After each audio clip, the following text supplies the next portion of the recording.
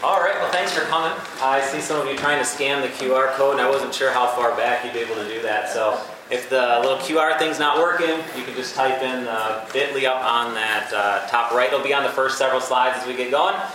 If that fails you, cateachers.org or something along those lines, and then go to the convention and session handouts, and I think we're number 42 or so. So hopefully one of those methods will get you there. But the hope for us today is to go through a whole bunch of different tools and what I'm calling tricks or tips as well, as we kind of figure out good ways to maybe be able to streamline our teaching, to be more efficient, more organized, enhance some of our student learning. So lots of goals that hopefully we can get on together. So again, on the top right there is the bit.ly for the next little bit. So I was trying to come up with a name a long time ago, and I was just kind of thinking the fall, and for some reason cornucopia popped in. I made that cheesy little thing on the bottom, and then I really liked how the slide looked better without it, but then I already had called it cornucopia, and then that was like the hardest part of this presentation. So I left it.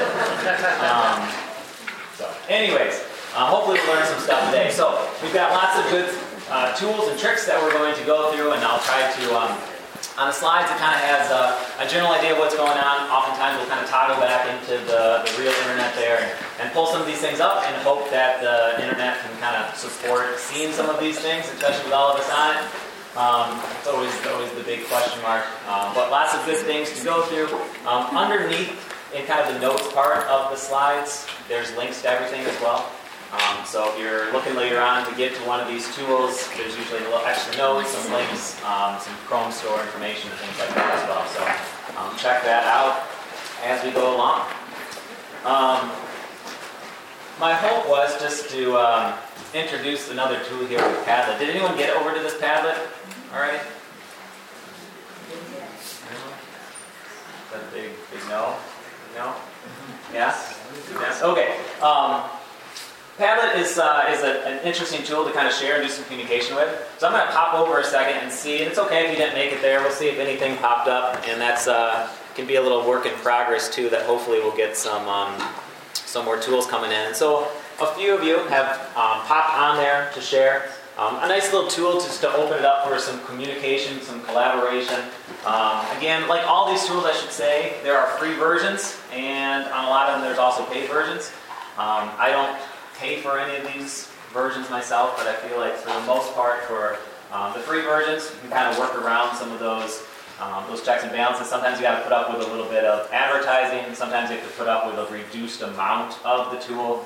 Padlet limits you on how many Padlets you can make, but you can always delete one and make a new one. And so there's some workarounds there. So we'll just kind of let that one run in the background. If we have a little bit of time later on, we'll pop back into this Padlet and maybe spend a little more time with it, or see if anything new popped up there. But hopefully I see some good ideas coming in there. So we'll try to kind of cycle back around into that Padlet. So as we get into the heart of things, I always like to remind people that as we kind of think about technology, we should always have a purpose for it. And sometimes in my role as kind of as a technology coach or instructional coach, and a person who likes to use technology and kind of find new things and whatnot, it's always good for me to kind of step back sometimes and think about what is the reason for it, right? What is this technology providing myself? What's this technology providing my students that they might not have been able to get somewhere else, right? There's got to be a purpose for it. And so the goal of this isn't really to go through these different frameworks, and maybe you've heard of them, maybe you haven't, but more just to kind of have that in the background as you use some of these tools to kind of think about, for example, the Triple E from Leopold out of the University of Michigan.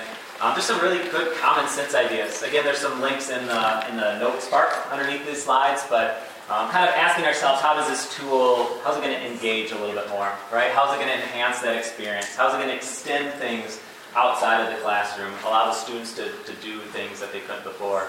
I was in a session earlier today and I was talking about this authentication, right? And students having a pretty good meter of, are things authentic? In other words, is there like a relevance to them or not? And quickly they'll tune out those ones that they consider are artificial, I think was the term that she used. And so I thought about this extend part, right? How can we use technology to make things more authentic as we move in? Just another framework. Several years ago, I went through MSU and their EdTech Master's program. Very good program. They focused on the TPAC. And it was kind of this blend of saying, you guys are these content knowledge experts, right, in your profession. And somewhere along the way, right, you learned some of your pedagogy. Some of it maybe you learned more officially. Some of it you figured out as you got thrown into the classroom. And then finally, you have this technology as well, right? This technology knowledge, which hopefully today's session gives you some of them, and kind of trying to find this perfect point where we blend all those things together. And kind of the reminder that technology by itself isn't going to do you very good, but if you can combine that with the love of your content, and if you can combine that with good pedagogy, that's where that sweet spot's going to be. And then finally, the SAMR model. One reason I like this is it kind of reminds me to work, when I work with some of the teachers who are like, well, I can't do that. I can't do what that person is doing. This one I feel is a nice one to say, well, let's look at where you are, and can we move up one spot kind of on this model, right? Can we take something that you're doing and enhance it a little bit by substituting a piece of technology for something that doesn't have technology to get us just a little bit more? And as you kind of work up all the way to redefinition, you start to get into bigger things, but it's kind of that mentality that all of us can make those little baby steps, right? We can keep kind of progressing and learning. So I think all those frameworks have a good idea behind them, and they all have some good practicality as well. And so as we think about these tech tools, we just kind of want to fall back on making sure that there's a purpose for using those tech tools as well. That being said, I will teach you a couple tech tools that I wasn't 100% sure I had much value in them, but I thought they were kind of neat. So I'll try to point those out in a minute. All right, so the first couple tools we have is all about student feedback. And so our first tech tool is TextBlaze. So this one is a Chrome extension. So it's just something that you have to be using Chrome for this. And I don't recall if TextBlaze, to be honest, is in some of those other browsers as well. How many of you have used TextBlaze before? Here's a moment over here. Okay. You can see I tried to make a little animation there. I set one up to, if I type the word /fair, I was dealing with a lab report. Over and over again I found myself saying, hey look, in this reasoning you're supposed to write about a fair test, and what does a fair test mean? And by the way, the little pop-up here, I was not that snarky with my students. It was just being dramatic here. And so all I would have to do in a text box somewhere is type /fair, and this statement that I already wrote, and you can do size fonts and colors and all these other things, automatically pops up into the box. And so you think about the practicality of that. So maybe it's writing my lab report that I keep seeing these same things over and over again, or every single person forgot to do this with a certain graph. Or maybe you're sending emails. The nice thing about this one is it really does work in any sort of text environment. So it could go right into an email. If you are a Google user and you're using Google Docs or Google Classroom or Google Assignments and you do a little comment box, you can do it in there. The formatting in the Google Doc, it won't be nice and colorful and fonts, but the words and whatnot will be there. My school has also moved into Canvas. Here we're going to show it live. So #fit. You have to spell things right. It's not that smart. And you have to type it at a certain speed. If you type it too slow, then it won't actually do it. So you can see over here I just set up an AP Biology one called a fair test. It's as simple as just clicking the plus sign and say, let's add this one to AP Bio. And then at that point, you can call it what you want. See how the internet's working here. Right, we could call it graph. And maybe #graph would make more sense than do. And then in this box, we can format it however we want. Right, type whatever those comments are. And so oftentimes we kind of waste time rewriting the same things over and over again. I know sometimes our teachers have been frustrated because, well, maybe I do some assignments in Google or through Google Assignments. And other times I do things through Canvas itself, and that's a whole different with SpeedGrader and things like that. And so if I set up all my comments, which you can do that in the Google world, right? You can have the comment bank, and you can do it in other programs as well. But this one just takes any of those text boxes, any of those environments, and allows you to kind of use them all in one. Now, there are limitations to it. It'll allow you 20 different snippets for free. And by the way, it does a whole lot more than this as well. but in the free version. So 20 snippets. So you kind of think about if you have more than those 20 things that you want to say over and over again, well, then you have a lot to say. But you could also kind of delete, right? You say, okay, I'm kind of done with this one, or that one was only for this particular activity. I'll delete it. I can re-add it next year one time and roll with it. But 20 seems to be actually a fairly generous amount because you're kind of just focusing on these couple major things, right, that students keep missing over and over again. So just to, I'll show you what I mean in terms of using this in a Google assignment.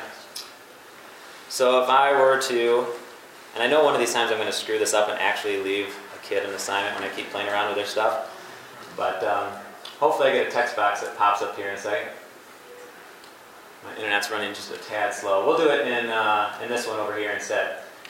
So if I just do my \fair, it pops right up in there. So nice little time saver as well. So that one is called TextBlaze. Again, 20 different snippets that you can have. Another part of one of those presentations I heard this morning was all about feedback, or a lot of it was about feedback, right? And providing good and authentic feedback, and it takes a lot of time, right? And so obviously sometimes you're going to have to personalize things, but if we can save our time doing that, hopefully that's valuable. Another feedback tool is ScreenPale. And so ScreenPale, basically it allows you to leave video feedback. Some of you might be familiar with something called Mote, M-O-T-E. Mote is a verbal feedback where you can kind of, it's just like a voice recorder and you can leave the feedback. That one, as I was playing around with it, a thing I didn't love about that was there seemed to be some pretty good limitations in terms of what's free now with Mote. And I felt like ScreenPal, which basically adds the audio plus the video plus the screen recording in the background, all to leave a video, might be even better. And so for this one, most text boxes, and I'll kind of explain that, allows you to click this little icon. Again, this is a Chrome extension.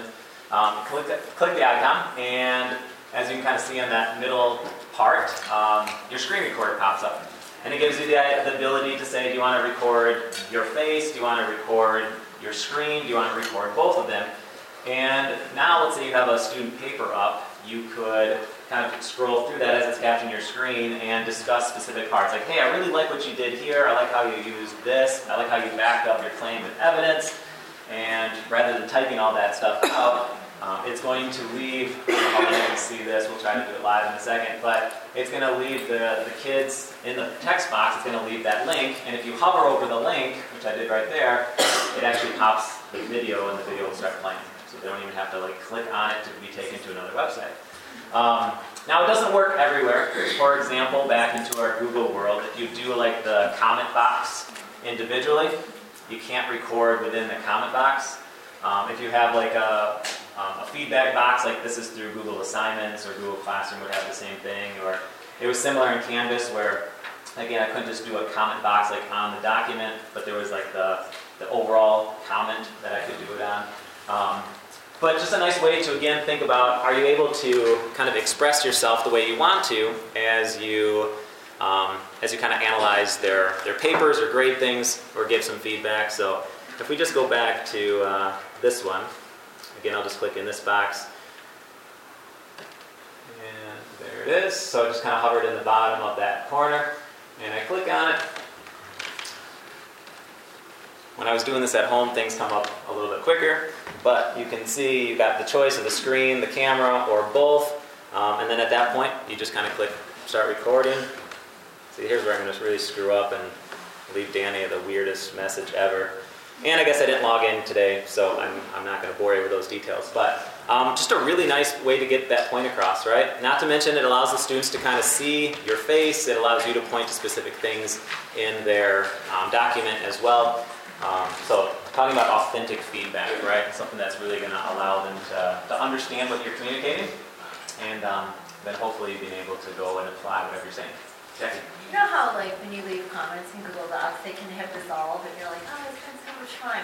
Can they resolve that? So you can't put this into those those boxes. So that it's so reserved. This one should, yes, this one should stay. And again, it's not just with Google Docs, too. You can do this in an email. You can pretty much, most other boxes besides like the Google comment boxes. Now that I kind of downloaded it, I kind of noticed that icon kind of hovering in a lot of the different places that I can type. So lots of different ways that you could use ScreenPal. I have a just quick question. Yeah. Not that I want to do this a lot, but is there a way to just do audio like Mote? So I don't think with ScreenPal, except, well, I guess from the standpoint that if you wanted just if you didn't want your face on there, it's going to capture your screen. But I don't think think it's a bad connection at home and there's not a full video or something. Right. I don't believe so. I think it's going to pull up the video one way or the other, whether it's you or just your screen or both. So yeah, but check out Mote. Like I said, I played around with it a little bit, but it was when I started looking at the free Sometimes version. I see weird glitches. Okay. I mean, I agree with that. Yeah. And most likely, if Mote starts charging too much for theirs, someone else is going to come out with Mote number 2, right? And there's going to be an option there as well. So. All right, so switching gears just a little bit. I fit these next ones kind of under this this idea of trying to organize your life, trying to streamline things. Maybe you're one of the few people out there that has just too much time on your hands and you like things to take a long ways, but hopefully a few of these will make some sense.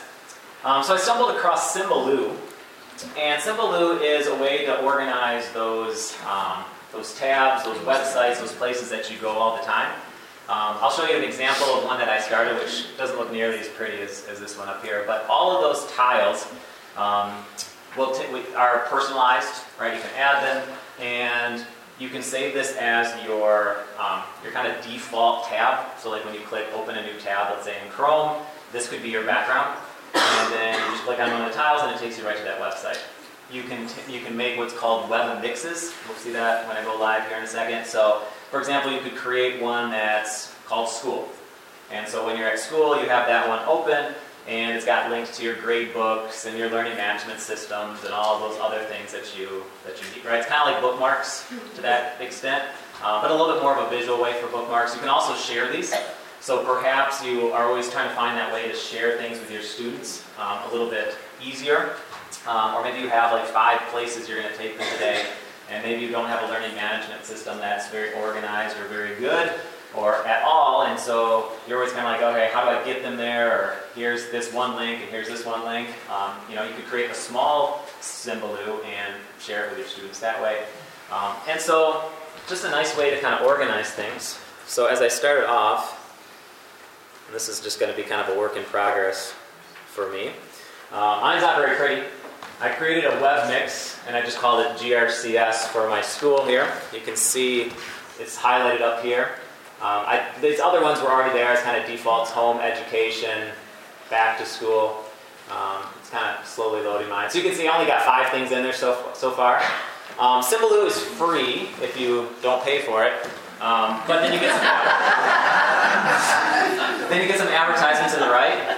I checked this out like an hour ago just to kind of run through things one last time, and a women's underwear ad came up there, and that was a little awkward. So I'm very glad that it's just 100 things to do in Ohio this fall where I'm not going to be. So that's something to kind of keep in mind. I guess you'd have to see on what it claimed. I went and looked at their settings, and it claims I have it on so that it should be personalized. I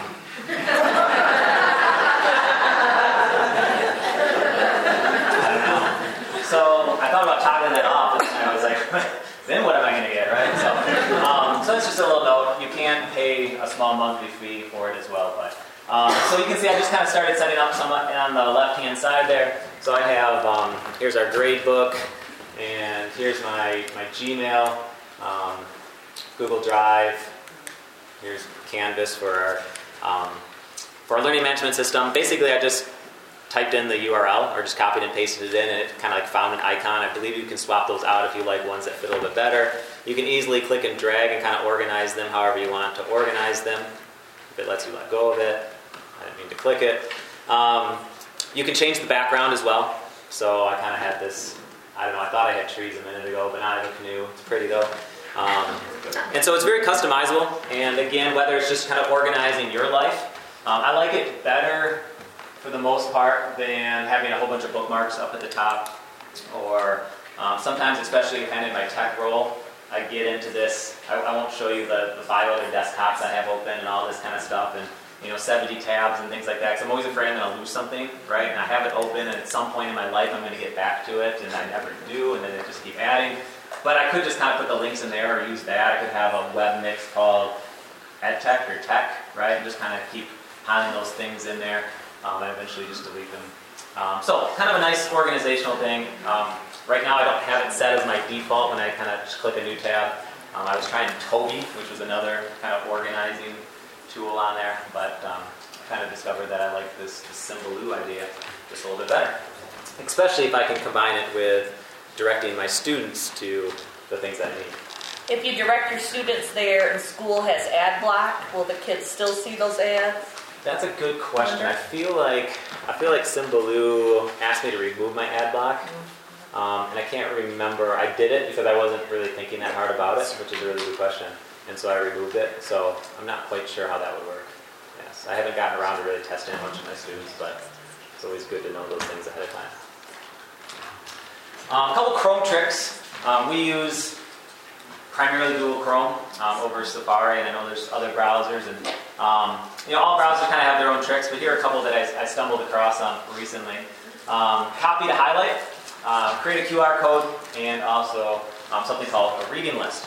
And so we'll look at this copy to highlight first. So let's say that my students are learning all about natural selection, and they see this nice poster of some beetles. But I really just want them to read something that's way down here. So we'll say maybe they want to learn about Jean-Baptiste Lamarck. And so I'm going to just highlight what is Lamarckian there. I'm going to do a right click or a two-finger click and click copy link to highlight. And now if I email that link, if I post that link in Canvas and they go and they click on it, rather than being directed to the top of that article, it will automatically take them to a fake site that can't be found. We'll try that one more time. Well, maybe it just doesn't like Lamarck, so maybe we can check out, are we still evolving? A more controversial question. All right, so right click. I swear it worked at home. There's a couple things that haven't worked on this internet. We'll get to another one in a minute. So I don't know if there's something with the internet here. But what should happen when you do that, what's always happened every other time, is basically when it first loads, it's right up at the top, and then all of a sudden it scrolls back down, and the part that you highlighted is highlighted for the students, and they can very quickly then be directed to it. So if you wanted to be a little bit more clear on exactly what you read, maybe not just highlighting the title there, but highlighting the entire section. But just a really nice way to direct them, especially when we kind of think about how it's hard enough just to get them onto that website, right? Let alone to get them to the right spot. So that one's just called copy link to highlight. Another one was the QR code. So when you came in, you saw that QR code on the top right there. So let's say you want to get word out. So I had an epic fail a couple weeks ago. I used a QR code. So I was running this half marathon on Sunday to try to raise money for World Vision. So I had this great idea. I was going to the largest cross-country meet in the Midwest at the Porch Invite a couple weeks ago. So I was like, I'm going to wear my World Vision t-shirt, and I'm going to put a QR code on me, and everyone's going to ask me about it, and I'm going to raise a whole lot of funds. So I did this. I went to my website. I did the right click and clicked create QR code for this page. So I printed it out and taped one on the front, one on the back, and I had one person talk to me. And it was the wife of the guy I coach with. So, but the point was, it was at least a cool QR code. It does have a dinosaur in the middle. You cannot change that dinosaur, but you can either copy it here, you can download it, print it, any of those kind of things. So again, thinking about another way to get your students somewhere fast, right? Maybe they come in and, again, kind of device specific, maybe not as helpful for one-to-one computers, but iPads, or if you use cell phones or whatnot, just kind of directing students with that, maybe having that on your door, or you do a project and you want to get the word out, you start posting QR codes around school to see if students scan them, and it seems like usually the best ways don't say anything about the QR code, just put it on the wall, and their curiosity, they have to scan it, which is a whole different conversation. But then they can be taken over and kind of see what's going on over there. And then one other little trick, we'll go back to some natural selection, is something called reading lists. Does anyone use reading lists? I'm not sure. Was that just a right click that you did? So that was, yeah, right click or on a Mac, 2-finger click. And so, again, I think if I do it right here, you got to be a little careful where you click sometimes, because if you click on a picture, then it wants to QR code the picture. So I usually click underneath it and then create a QR code for this page. Yeah. Way over here on the top right, right next to my world's smallest picture, if you click this thing, you get a reading list and you get bookmarks. Now, they're kind of the same idea. I mean, bookmarks are helpful. I think most of us are pretty familiar with bookmarks. More like pages where you kind of permanently want them there, so you know you're going to pop back and forth and things like that. But reading lists is another way that now I'm kind of rethinking about like my million tabs that are up, and especially those articles and this and that. And that was a really cool thing I just read about, but I need to get back to it a little bit later. Rather than bookmarking that page, or maybe rather than dealing with the symboloo and creating something there, is just marking it as a reading page. So maybe I come across this what is natural selection, and I'm just going to say add the current tab. And so now it goes under my unread articles. When I do read it, I can either click the check mark and it goes underneath pages you've read, or if I don't want it there, I just click the X and kind of clean it up and say I'm done with that. So again, as you kind of go through and think about those things you need to save, maybe that's a more efficient way to go and do it. Or maybe that's something to talk to our students about, right, as they're kind of researching and if they're doing some internet-based. Again, there's maybe more official programs that can help to kind of organize some of that kind of stuff. But again, just a really simple trick to just kind of throw that over onto those reading pages and kind of come back to them at will when it's more relevant to you. Now, in actuality, I bet the same thing's going to happen. I'm going to get this giant reading list that I'm never going to get back to, but again, I can't fix everything. So, Chrome has lots of nice little tricks built in there. Again, those are all linked right in there. One other kind of semi-related one, and this one deals with Google Docs. So if you're a Google Doc person, called Edit Notifications. This is something that has been available in some Google Docs in the past, but not like Google Docs, like the word processing Google Docs. And so for this one, you can click into a student's Google Doc and basically click Tools and Notifications and add this one right here. Add or remove content and you'll be notified. And then you get an email saying so-and-so has gone on, they've made X number of changes. It shows you like in a different color font, each of those changes that were made since you last saw it. Again, it's not something I would do for all my students, but there's always that one or two or three or four students that, right, they're a little bit behind and you're like, hey, you kind of keep checking back, like, hey, did they catch up now? And they're like, man, I'm wasting so much time, like, I just keep looking back to see if they did it. Of course, they didn't do it because they did anyway. So I played around with this one a little bit this past week, and it worked out really nice. It was nice to get this little email. So A, I know that they were working on it. B, I can see clearly what they did for it, and then I can go in and actually check it out rather than just wasting time popping in, hoping that they actually did it. So here's just a little snippet. I deleted his name from there. And there were several other, went a little bit further than that, but really simple to get to. One other thing that I liked about it is, even if you're using Google Classroom or something like Google Assignments through, we're using that through Canvas, and I'm still recording this page somewhere, but even if you're using this kind of viewpoint, which again, really similar in Google Assignments or Google Classroom where you have all these different students, it still works even in that setting. So if I wanted to go into one of these students who hasn't actually finished their stuff yet, I think I already have Blake on my notifications. It's just as simple as getting into that tools and notifications. Again, things definitely are running a little bit slower here today, but I can just click down there, come on, there we go.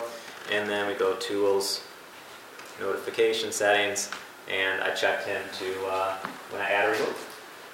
By default, I have mine set so none, right? Because I don't want this happening.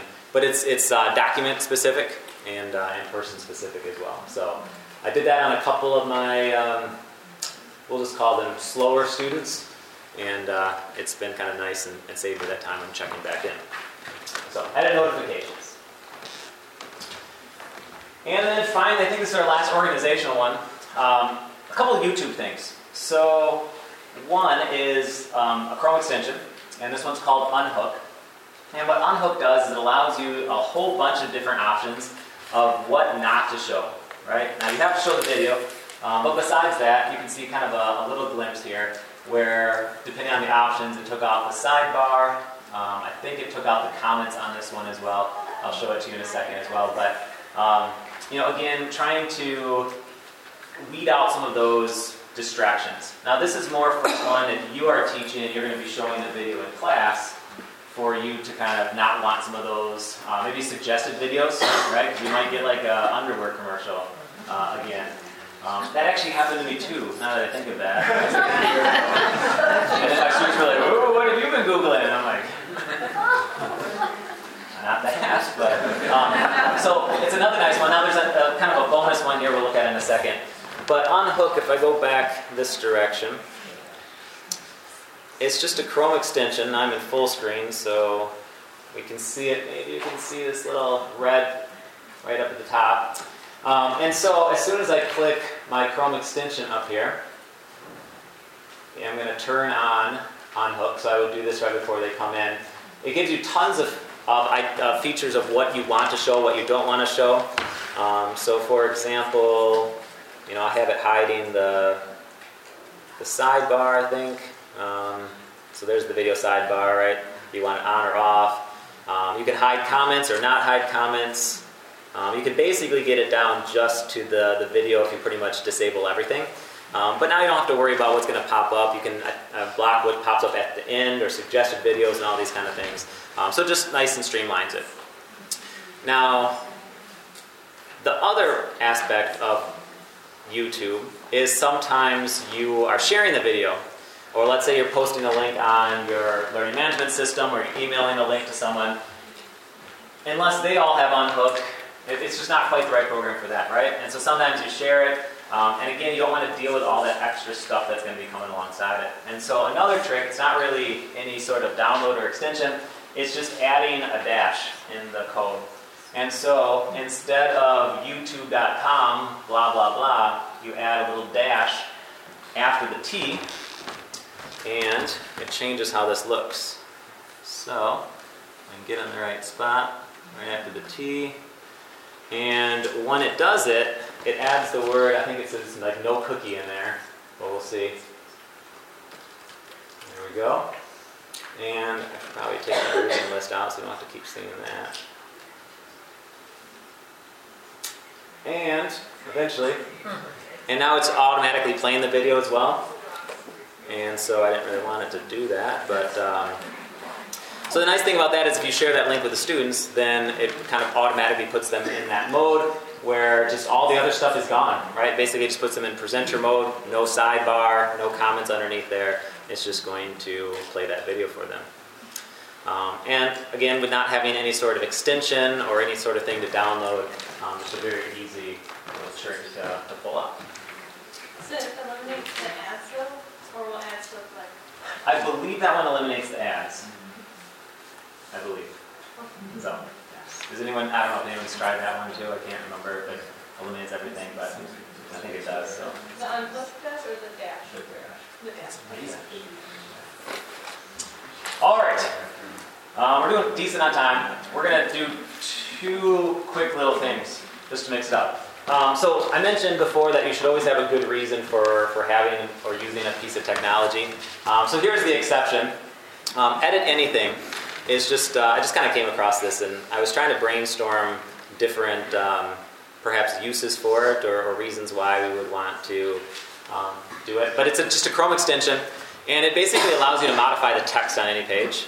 And so I was kind of trying to come up with some sort of like good classroom use to it, like I could have the students come in and say, hey, what do you think? Just read this little snippet of an article that I modified and like tell me your thoughts or read it and just kind of see like how critically they're reading it as I put like really weird and random or incorrect things in it. So for example, I have this little pencil icon up here now in my extensions, and if I click it enough that it says on, then I could just say something like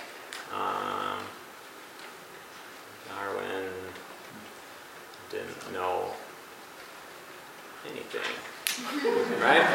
And then you can go in here and just kind of change whatever you want. Now, so don't tell students how you did it, by the way, because then, right, they're gonna, I don't know, be like, hey, look, I have all my homework turned in, so I modified that thing. As soon as you refresh the page, you're obviously not actually changing any of the stuff, right? You're just changing the outward-facing part of it. But I feel like, I don't know, there's got to be some sort of use in there, right? Some sort of critical thinking thing, or even just like messing with the students, which is like therapeutic for you. I think that will work. So that's edit anything. Again, the link is in there just for a little bit of fun. All right, but here's what I need to do. If you have a device, and I'm hoping this works with this many people, you can click the little buzzer right there. This is called Crowd Buzzer. And if you click or try to type in ccg.buzz, it will hopefully prompt you to enter a code LZMD. If anyone can verify it's actually working, that'd be super. Thinking about it? Okay. So ccg.buzz, LZMD. I'll get my act together over here. I see Jennifer.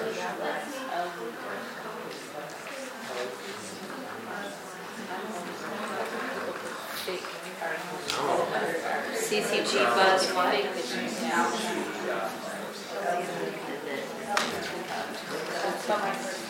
What's the code? LZMD. LZMD. Sorry, I'm trying to get out of...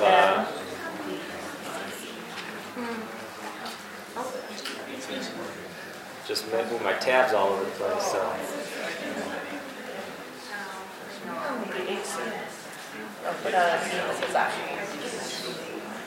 All right, we're going to do a quick quiz here if I can get my split screen to work.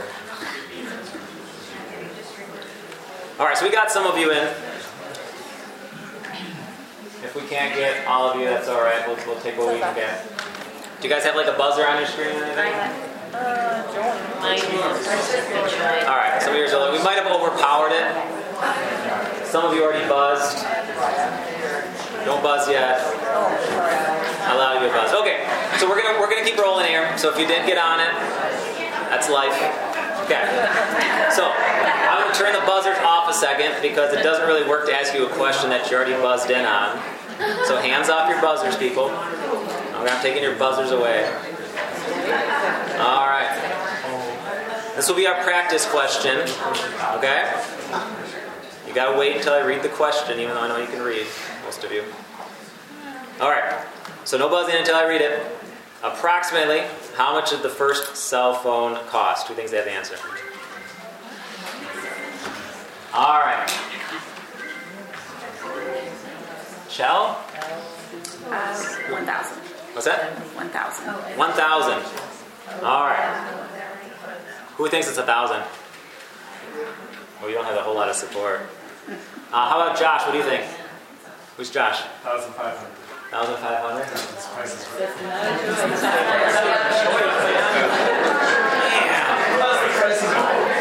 Where'd that guy come from? 4,000. All right. So, it's actually 4,000. I think. All right, 4,000. We'll put that one. It doesn't really like my presentation mode here, so we'll go on to question 2. All right, so I got to reset your buzzers here in a second. What was the name of the first engine-powered airplane to take flight? And no, now you've buzzed down the old one still. Okay, ready? There you go. All right, Sierra won that one. Spirit of St. Louis. How many think she's right? Oh, she's not though. Unless I'm totally forgetting because I went through this yesterday. But I thought it was the Wright Flyer. But we'll just give it to you. We'll try it. But I don't think that one's right. I'm pretty sure it was the last one. Oh, see, incorrect. It was the Wright Flyer number 1. All right. Let's do one more.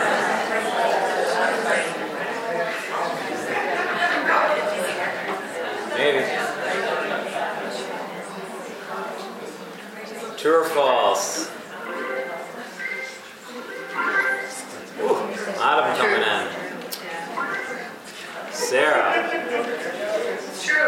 True, that one is true. Alright, I felt like that one was a little bit too easy. So, one more here. Talk you guys off. Alright, final question. What year was the first email sent? Man, you guys are fast on those buzzers. Alright, Elise. 82. Who said, was that 82? 71. Agree, disagree? It's 71. 71. That was a really long time ago. Alright, so we've got to keep moving on here. Alright, so that is CrowdBuzz. Again, kind of think about ways that you could use that. Very different, obviously, than, you've got your Kahoots and Quizzes and Lookit and some of those other ones. But if you kind of have your own resource with some of that stuff already and you don't want to retype it in that, or if you're putting like a Jeopardy or, the nice thing, you can kind of do teams and stuff with that as well. And so at least it's kind of a fair way instead of like the, everyone's hand goes up at the same time and you're like, go. Right? At least you could fall back and pretend that was second. Okay. No, I didn't. I just Oh, okay. how do I do this? How do you create it? Good question. So I think underneath that I have a link for, basically we have the word -host behind it. And as far as creating, all you do is you give it a name. I just call it CEA. You give it a name, and then it gives you a 4-digit code to share it with. So, yeah. All right, so that was your intermission. Hope you had fun. You guys finished up. So, couple in the creativity kind of design, playing around with things a little bit here. Canva, which I always have trouble saying because now we rolled out Canvas a year and a half ago, and they're just too similar. But Canva, and more importantly, Canva for education. So if you're going to Google it, I think the link I put on the bottom, make sure you go to the education page. In order to get full, free access to things, it kind of talks about your school has to basically do one little application thing. I basically just clicked sign in with Google and it worked. So either someone else already had done it, but so if you feel like you're not getting some of the bells and whistles, just kind of make sure that that they recognize that you're doing it through your school email and that your school has been recognized. But just a whole slew of things that you can use Canva for to design. Just a couple small ones would be if you are using Google Classroom and you want to create a nice little banner for the top, rather than just having hey, this class is blue and this class is red. They already have a whole bunch of templates in there where you basically just click on it. You can change all the wording, the design, the colors, all that stuff, right?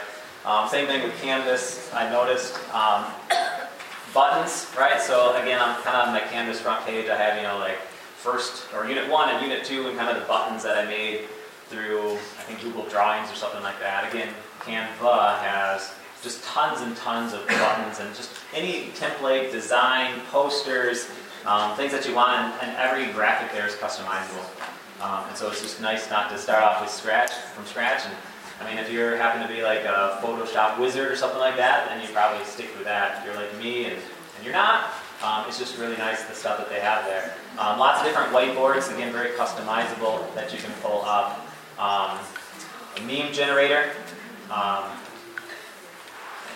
Let's see, free video editor. I mean, there's just, the list goes on and on. It just kind of, I went there and I just started kind of playing around. And there's just so much stuff in there, it's really even hard to talk or show. I'll pop over there just for a second.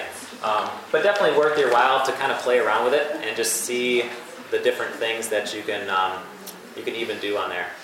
And so again, there's this kind of get verified part just to make sure that your school is all ready for it, but it gives you a nice little explanation if you go through these pages and kind of what they can offer and how it all works and the overview of the students, and it does integrate into some LMSs and things like that. So for the most part, I just kind of wanted to point that out to you. I think it's a resource that's kind of often overlooked and just can be used in many different ways. Is it GIF or GIF? Yeah. Okay, Google that sometimes, because there's apparently a heated debate, and I didn't know, so I had to Google it, because I didn't want to be an idiot up here, and I just told you that. So, and I can't even remember what the person who came up with it. I think I think he says GIF, but other people argue it's GIF. It's always fun to put little animated things in other things. And so if you find yourself, you're sending out an email and you want to put a little, I guess I'll just go with GIF in there, rather than, looking it up on the website and then finding one and, save link as and then going back and pasting it or save image as. It just kind of pops up as a Chrome extension. Now this is another one that appears to be getting blocked today by whoever these CA 2022 filter people are. But if we look over here, it was supposed to be able to be brought into my Google Doc here. You can see the little extension way up here on the top right, and it should just be as simple as me clicking on it and then typing something, but it's just not. Nothing's popping up today. Okay, it does work. It worked yesterday. Something's got to be filtering out here, or maybe it's just my computer. But all of them pop up, and then it's just as simple as grabbing one, dragging it directly into your document, into your email. I don't really know why you would need a second one, but they seem really proud on their website that they have a separate extension just for Gmail. It seemed really easy to be in my Gmail and click that button and drag it in already, so I don't know what the other one really does, but they seemed excited about it, so I put it there as well. But just kind of a fun thing if you want to spice up some of those various documents. Basically, if it's anywhere within the Chrome browser, you can just drag it in. If you're trying to put it somewhere else, you click on it to make it big, and then you copy and paste it, so it still works. You don't have to stay even within the Chrome browser on that one. Magic Eraser. It erases things kind of magically. So, this one, I was actually kind of impressed on this one. I used it a couple of times for some of the images that I put in here, so it's already shown its value. But for example, I have an image here, but since I'm running on full screen... Underwear ads? What's that? You said underwear ads? No. Fortunately not. Okay, so for this one, I had a friend who's him and his son did the half marathon that I alluded to earlier. And so they were kind of doing more of the walking thing. So they stopped on this bridge to take a picture. And let's just say, for whatever reason, the son doesn't clean his room or something like that. And so my friend Matt says, you know what, boy, I wish you didn't do that with me. And it's as simple as that.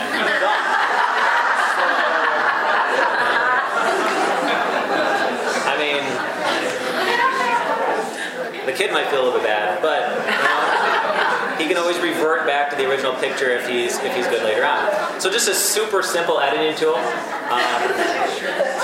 It works quite nice.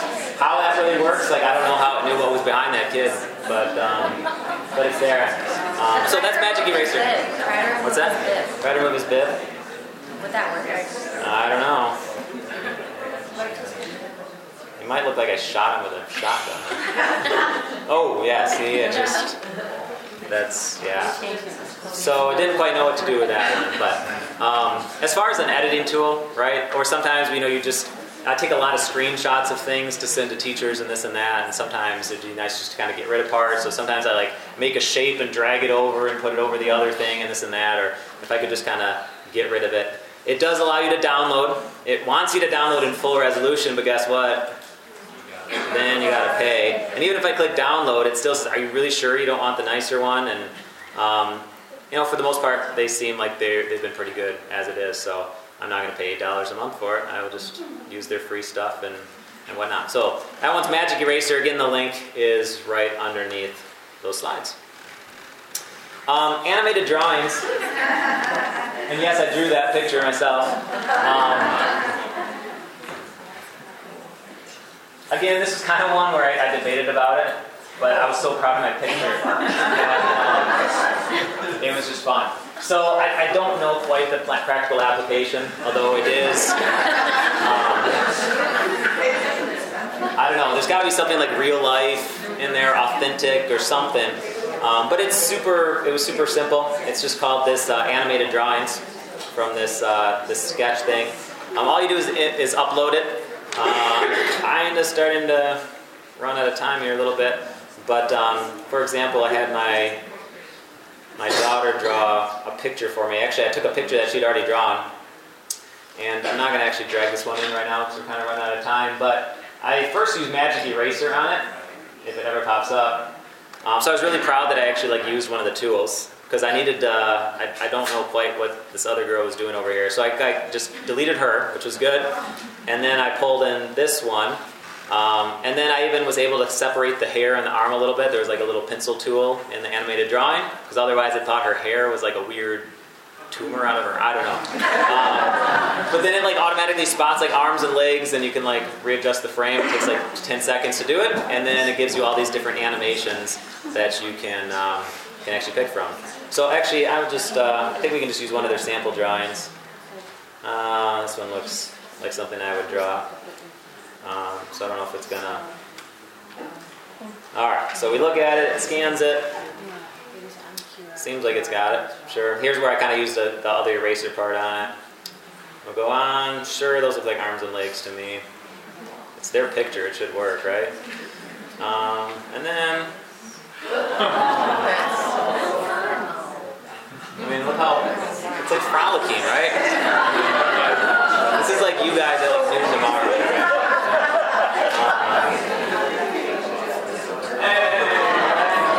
So, when I showed my daughter, she's 9, and I took her drawing that she already did and put it on there, the look on her face was just she thought she was pretty cool, so. Animated drawings. When she looked at my drawing, she wasn't quite as impressed. Alright, one of the last ones here, it's called Coolers, I assume, because that's how it's spelled. It's all about colors, so I don't quite get it, to be honest. But if you like colors, or if you like choosing different colors, or if you ever find yourself looking for the hex key for a color, if you don't know what I'm talking about, then you're not a big color person, but that's one right here. Oh yeah, there it is right there. There's just a lot of stuff in this one. Again, just kind of one that I feel like I've scratched the surface with, but lots of different color palettes. Even if you are trying to figure out what colors go with each other and you doubt your own ability to do that, this one seems to be able to pull a lot of this stuff together. So just really, I think about the only thing I can recommend on this one is to really just kind of click into it and play around with it. And again, just lots of different ways that you can use it and find different colors. And if you're truly kind of trying to design something or mix or match, if I could just click on tools here for a minute, there's just a lot of different things you can do with it. It's just kind of a fun place to get lost into and make some design choices in some of your other programs. All right, so as we wrap things up here, with my top 3, it's a little deceptive. So I actually gave, by top 3, I mean the ones that I use the most. And it's really not any of the ones I talked about today. But it's ones I talked about last year, so I didn't really want to re-go through it and give you flashbacks of that. But I did want to just quickly point them out because I think they're just at least worth mentioning. One being Edpuzzle. Edpuzzle, if you're not aware, a way to be able to show videos and not allow the kids to fast forward, embed any questions along the way or comments, see who watched the whole thing, see if you do multiple choice questions, you instantly get a report on how they did, right or wrong. Runs through a lot of different learning management systems as well. If you don't pay for it, you can still do it for 20 videos. If you want more than 20 videos, then you find other educators that don't want to use it and you share your code with them and make them sign up, and then it gives you 3 more every time you do that. And so you can kind of quickly build up more capacity on that. But that's probably one of my most used. I was so sick of knowing I assigned a video and also knowing that probably 3 of them actually watched it. And most of the rest that they did, then you always have that kid be like, I didn't watch it, right? This way I can actually see that. Flip, not Flipgrid anymore. I don't know why. The grid's, I guess, not cool anymore. So it's just Flip, which makes me think of other things. But just a great way for communication, a great way to hear student thinking, right? One of my activities that I love to do coming up soon is having my students in AP Biology with photosynthesis and respiration go through the process on Flip. and really be able to hear each and every student as they go through it, whereas it's just hard to find that time face to face. And then finally, Loom. If you like screencasting, Screencast-O-Matic, and there's a lot of them out there, and they all have some pros and cons to them. I've really enjoyed Loom. Again, Loom, if you run it through an education account, if you get it to know that you are part of the educational institution, it gives you all free versions, no time limits, no video limits. When you create a video, it posts it on Loom, but it is all in the cloud, so all you have to do is share a link. In fact, I just got an email today saying one of the newer features is that you can now blur out parts.